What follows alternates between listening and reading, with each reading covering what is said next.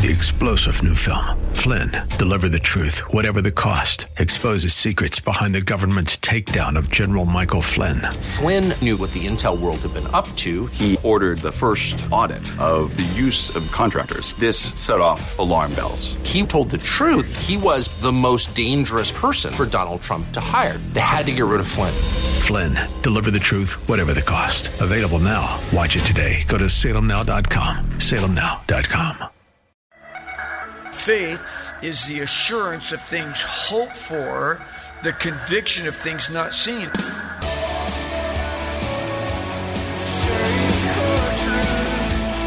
Welcome to Core Truth Radio, a radio ministry of Core Church Los Angeles with pastor and Bible teacher Steve Wilburn. Pastor Steve will be teaching the Word of God with truth right from the Bible. For more information, go to corechurchla.org. That's corechurchla.org. And now we're going to begin a study in Romans chapter 1 titled To Reveal.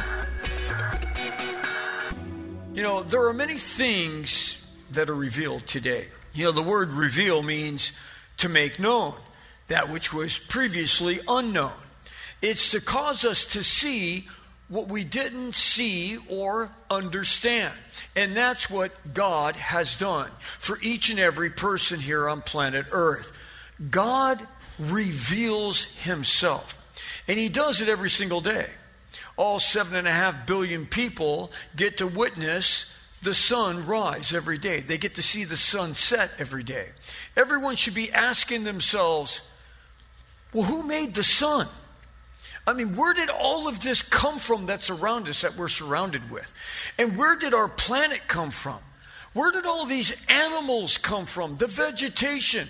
And where in the world did I come from? These are questions that this non-believing world should be asking. Yes, we should all be asking those things. For either it all just happened on its own, you know, through a series of random acts, just happened to pull themselves all together through some evolutionary process, and somehow total, complete complexity came about through all of these millions of years of evolving. Or there was a divine creator behind this amazing, breathtaking creation that we're part of. Now, I, for one, am impressed with what man can build. Man can do some pretty cool things. From the things that we've mined out of the ground, ore that makes steel, sand that makes glass. Yes, man has built some pretty impressive things, like we pour concrete and steel and we construct things like one of the largest buildings in the western United States is built right here in downtown Los Angeles. It's called the Wilshire Grand, and it's recorded that it took the longest and largest continuous concrete pour ever, where 82 million pounds of concrete were poured in an 18-hour period. You know, its finished height of this building is somewhere around 1,100 feet. But that's not the tallest building in the world. The tallest building in the world is over double that. In fact, it's almost triple that. It's 2,722 feet, and that building took some 1,750,000,000 pounds of concrete to build. But all of that pales in the sight of God's creation. And why is that? Because God is God, and he just created everything that's seen and unseen. Yet many don't believe in God in our culture today. A new study just came out like a week and a half ago that says that the United States is at its lowest point ever in people that believe in God. Meaning there's a higher percentage of people now that don't believe in God than ever in the history of our country. But what about those people? Well, that's why God addressed those who do not believe. And maybe you have people like, I don't know, how do you believe in God? I can't see him. So how do you respond to that kind of a question from someone? I just had that with some family members recently. I don't believe in God. Really? Okay. In Romans 1, tonight we're going to consider 3 points in light of our title, To Reveal. Number 1, God's glory revealed. Number 2, God's glory rejected. So God reveals his glory, but then we see God's glory rejected by so many people. And then number 3, God's glory denied. So let's look at our first point here, God's glory revealed. How does God reveal himself to humanity? So when someone says, I don't believe in God, have you ever seen God? Have you ever seen God? Have you met him? I mean, how do we know he's real? This is how God reveals himself. So let's read here together, picking up in Romans chapter 1, verse 17. And it says, for in the righteousness of God is revealed from faith to faith, as it is written, but the righteous man shall live by faith. For the wrath of God is revealed from heaven against all ungodliness and unrighteousness, and men who suppress the truth in unrighteousness. Because that which we have known about God is evident within them. For God has made it evident to them. Now, how does God have made himself evident to us? Verse 20. For since the creation of the world, God's invisible attributes, his eternal power, his divine nature have been clearly seen. How have we seen this of God? Being understood through what he has made, so that they, the people that don't believe in God, are without excuse. Like, how do you think all of this got here? How in the world is the world orbiting the sun in an orbit that's 520 million miles long? How does that happen? Like, how does the sun come up every day? Well, it doesn't really come up. We rotate around the sun. But I mean, how do the seasons happen faithfully every single year? It never misses. Summer, fall, winter, but the point is, it's like, how does that happen? Like, how does a tree go into fall and all the leaves fall off and it goes into a dormant stage and it looks dead? Then you go through winter, and then how come in spring it sprouts new life again? It comes back. Like, how does that happen? Like, God is saying, when you look at the majesty of the world, when you looked at the fact that an orange that you can pull off a tree and pull a seed out, and in that seed has the capacity of going into the ground and growing another orange tree that will produce thousands of oranges every single year for another 50 years. Like, does anyone, how does that happen? See, so what God is saying is, look, when you look at all of these things, the hummingbird that flies upside down and backwards, how does that happen? God created it. The very creation itself points to the glory of God. It's like it couldn't have happened just on its own. It could not have happened on its own. So he says in verse 1, for even though they knew God, they did not honor him as God or give thanks, but their very speculations in their foolish heart was darkened. See, they professed to be wise. This is science now saying that this is how everything happened. How did you come into being? Well, you came through an evolutionary process that turned into a monkey, that turned into Cro-Magnon man, Neanderthal man, and a bing walla bang modern man ourselves here. He's like, professing to be wise, you became a fool because you exchanged the glory of the incorruptible God for an image in the form of a corruptible man or a bird or a four-footed animal and crawling creatures. So when people have made images to worship, whether it be a rock or an image or whatever, it's like you exchanged the glory of what I've done for just something that's just so foolish. But notice in verse 17, the righteousness of God is mentioned, and referred to almost 50 times in the book of Romans, which means to be put in right relations with God. So to be in the righteousness of God, we're put in right relations with God. So we've been made right with God. By how? By Jesus and his sacrificial death on the cross, dying for your sin and my sin. He died in our place.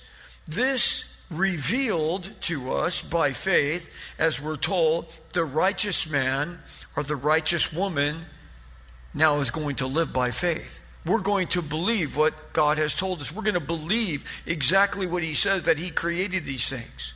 And we're going to do it by faith. But, what is faith really? Well, faith in Jesus as our Lord and Savior is a belief and a trust exactly of what he did. When Martin Luther, the Protestant reformer who lived back in the 1500s, was completely overwhelmed with his own guilt and his own shame and his own condemnation, I think we've all had moments like that, have we not?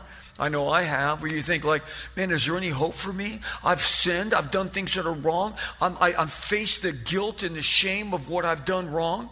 And it's like, how in the world could I ever move forward in my life? And we wonder if anyone could ever be good enough for God to really love. And that's exactly what Martin Luther came to the point. He says, how could God really love me when he sees me as I really am? How can it even happen? He realized that there were only, it's like I could only just be condemned before God if I just think about it in my own mind. But those that reject the gift of God's salvation, yes, they will be condemned. But for those that don't reject the gift of salvation, we will be saved because Jesus died for our sins. Yet when we receive Christ, that's when everything changes, by faith. And we can turn from our sin. It results in us being made now righteous in God's eyes, even though we know we're not righteous, but yet he makes us righteous, being in total right standings with God, as God's free gift is given to us freely.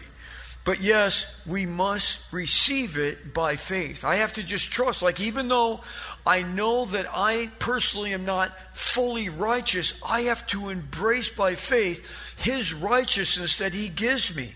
And therefore, I am made right with God. Yes, the righteous, the Bible says, shall live by faith. Faith is defined as having a complete trust and a reliance on. And in this case, that's a reliance and a confidence in what God has said in his word and what he's done for us by dying on the cross for our sin. Faith is further defined in the Bible. Since the Bible is the best commentary on the Bible, it further defines faith in Hebrews 11:1. It says, now faith is the assurance of things hoped for, the conviction of things not seen. Like, I'm going to accept this, even though I may not fully understand it. I'm going to grasp onto it and accept it simply because God said it. Faith is an active substance.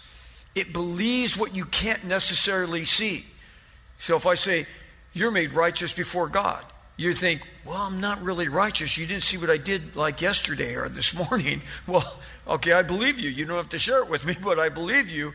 But by faith, God says that we are made righteous now and that we can stand pure and holy before him because of what he has done for us. So again, it's a conviction, it's a confidence of knowing of what our great God did for us. And, we should rest in what is written in God's word. We can rest in that by faith. It's what God has said. It's what he has recorded for us, and therefore we must embrace it. That's why the Bible says in Romans 8:1, there is no condemnation for those that are in Christ Jesus. Because if not, then how would you not think about things you've done in the past and let them come and re-condemn you all over again? But we know that when we come to Christ and we confess our sin before him, he forgives us. So therefore, I can move forward now with no condemnation because I know God has forgiven me. Why? Because he said if I ask for it, I will receive it. Yes, we should always be living by every single precept and every single word that God has recorded for us.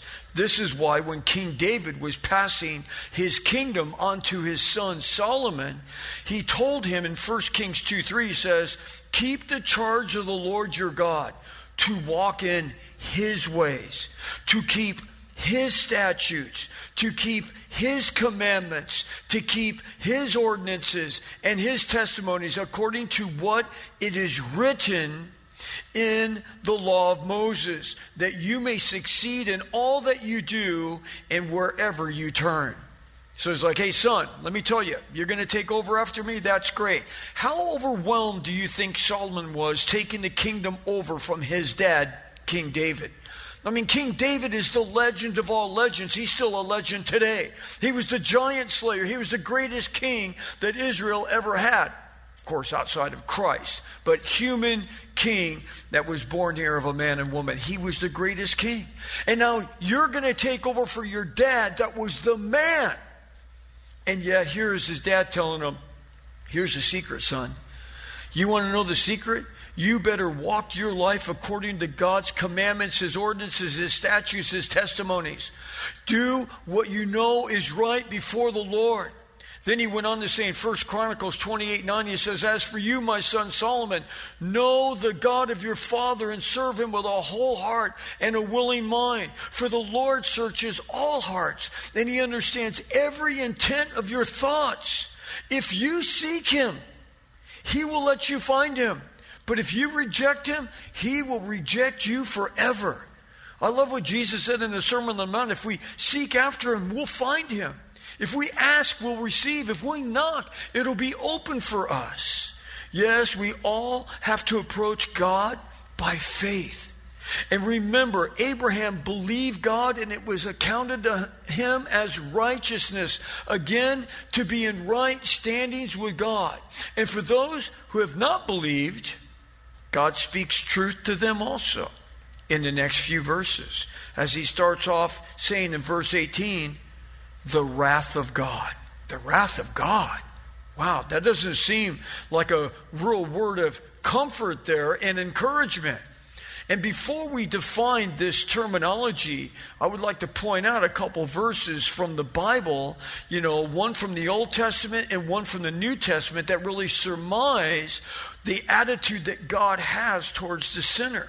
It's important for us to know exactly how God feels about every single person, no matter whether they're walking with him or not. For God's feelings never change. He always is the same.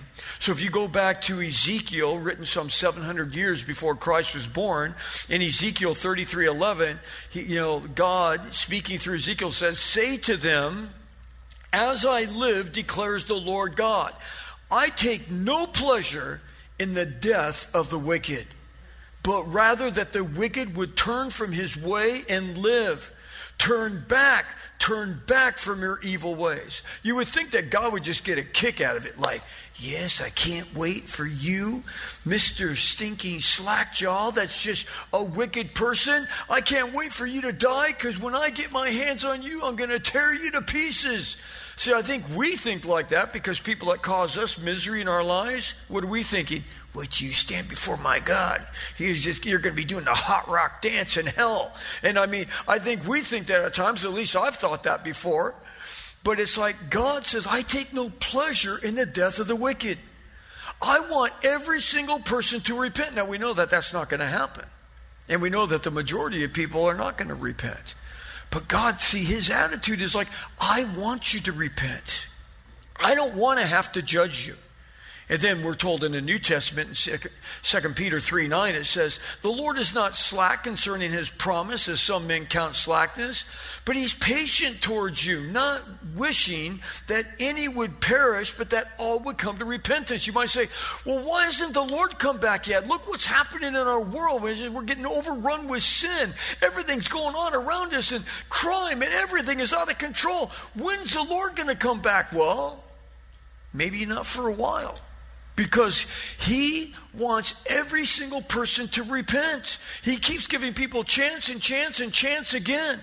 Because once the apocalypse starts, once we get into the 7-year tribulation period, it's going to be a whole different world than what we're living in right now. It's going to get, you think it can't get any worse, it's going to be 1,000,000 times worse. So God is waiting. He's hesitating before he takes the church out in the rapture, because that's going to trigger the tribulation period. And the tribulation period is going to be filled with much tribulation.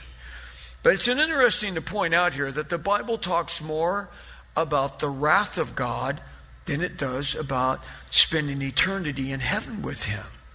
It would seem that the reason that God does this is because he loves us so much that he continually warns us of our future plight and the judgment that's coming for those that reject his love and choose to live in sin. But why is it so many churches don't talk about the wrath of God anymore? Why so many churches don't talk about what real sin is? Why are so many churches becoming inclusive and just opening the doors and, we just have to be open to everybody and let's all join together and all sing Kumbaya together? Why is that? Because the Bible doesn't teach it like that. Yes, there's a future judgment that's coming. Understand, man was never supposed to be separated from God and spend eternity in a place called hell. That's why Jesus came. Galatians 1:4 says, the Lord Jesus Christ, who gave himself for our sins, that he might deliver us out of this present evil age, according to the will of our God and Father. He doesn't want anyone to go to hell. Yes, our sin, if we don't repent, though, will separate us from God, because all have sinned. The Bible says in James 4:17, therefore, to the one who knows to do the right thing and you do not do it, to him it's sin. So if you're doing something you know it's wrong, that's sin. That's why God starts in verse 18 with wrath. Wrath in the Greek language means a violent passion that's justified. And verse 18 goes on to say that God has indignation and anger against the unrighteous deeds of men. So God hates sin. He loves the sinner, but he hates sin. And if that sinner does not repent, then they will face the wrath of God, which is a justified, violent passion towards them if they don't repent of their sin. So, who does he really have this anger against? Those who suppress the truth. What does that mean? Suppress the truth. Well, first of all, we have to define truth. Truth in God's holy word is what? It's his word. As Jesus said in John 17:17, sanctify them, set them apart. Your people set us apart in the truth. Thy word is truth. And what do those who incur the wrath of God, again, what have they done? They have suppressed truth. Suppress means to keep down by force. Like, we are going to hide the truth. We are purposely not going to teach the truth. We are going to abolish it by authority, meaning we're going to rule out anyone who speaks of truth. We want to keep it from appearing. We want to keep truth from being known. We want to keep truth from being published. See, our great country is guilty of all of these. The fake news, everything, getting the Bible out of schools, causing anyone who's a Christian to look like a quack on TV and what have you. It's like we are guilty of all these. For the United States of America has suppressed the Bible from our schools. It has suppressed the truth from our courtrooms. It has suppressed all of Scripture from being out and about in our present culture, just in media and what have you. Our nation, which was founded on the Word of God, has turned its back on God himself. That's why we established in our courts now, and our courts have ruled, you can no longer post the 10 Commandments on the walls of a courtroom. It used to be every courtroom had a copy of the 10 Commandments on the courtroom, but no longer, not in our country. It's now unconstitutional. What would Thomas Jefferson, the author of the Declaration of Independence, which was signed on July 4, 1776, which he said, quote, a people are endowed by their Creator. What would he say to all of this that's happening today? Well, Thomas Jefferson, he said this, which is engraved on his memorial there at the Tidal Basin in Washington, D.C., right off of 14th Street. It says this, carved on the wall, quote, God who gave us life, gave us liberty. Can the liberties of a nation be secure when we have removed a conviction that these liberties are a gift of God? Indeed, I tremble for my country when I reflect that God is just and that his justice cannot sleep forever. Yes. And for the person who doesn't believe, to the person who says, I have to see God to believe him, God says in verse 20, well, my eternal power is seen by what I have made. Go outside and look around. Look at a tree, look at a bird, look at a cow, and you will see the glory of God revealed. That's all the time we have for this message. Join us next time for part 2. Thanks for joining us for Core Truth Radio. You've been listening to Pastor and Bible teacher Steve Wilburn of Core Church Los Angeles. If you'd like to hear more messages by Pastor Steve, download the Core Church Los Angeles free app, available on iOS and Android. Core Church is sponsored by and a listener-supported outreach of Core Church LA. If you have been blessed by this program, consider supporting our radio ministry by texting Core Church LA to 77977. You can also give via our app and online at corechurchla.org. And remember, there's a God in heaven who loves you. 3-star General Michael J. Flynn, head of the Pentagon Intelligence Agency, knew all the government's dirty secrets. He was one of the most respected generals in the military. Flynn knew what the intel world had been up to. He understood its funding. He ordered the first audit of the use of contractors. This set off alarm bells. The explosive new documentary, Flynn, Deliver the Truth, Whatever the Cost, uncovers the facts behind this scandal. Flynn told the truth. He was the most dangerous person for Donald Trump to hire. I find out the worst enemy that I'm going to face in my life is right here in America. They took my assessment and they wanted me to change it. And I was like, I'm not changing it. They had to get rid of Flynn. With in-depth interviews, archival footage, and never-before-seen personal records of the man behind the headlines. I just felt like I was drowning. Flynn, Deliver the Truth, Whatever the Cost. Available now. Watch it today. Go to salemnow.com. salemnow.com.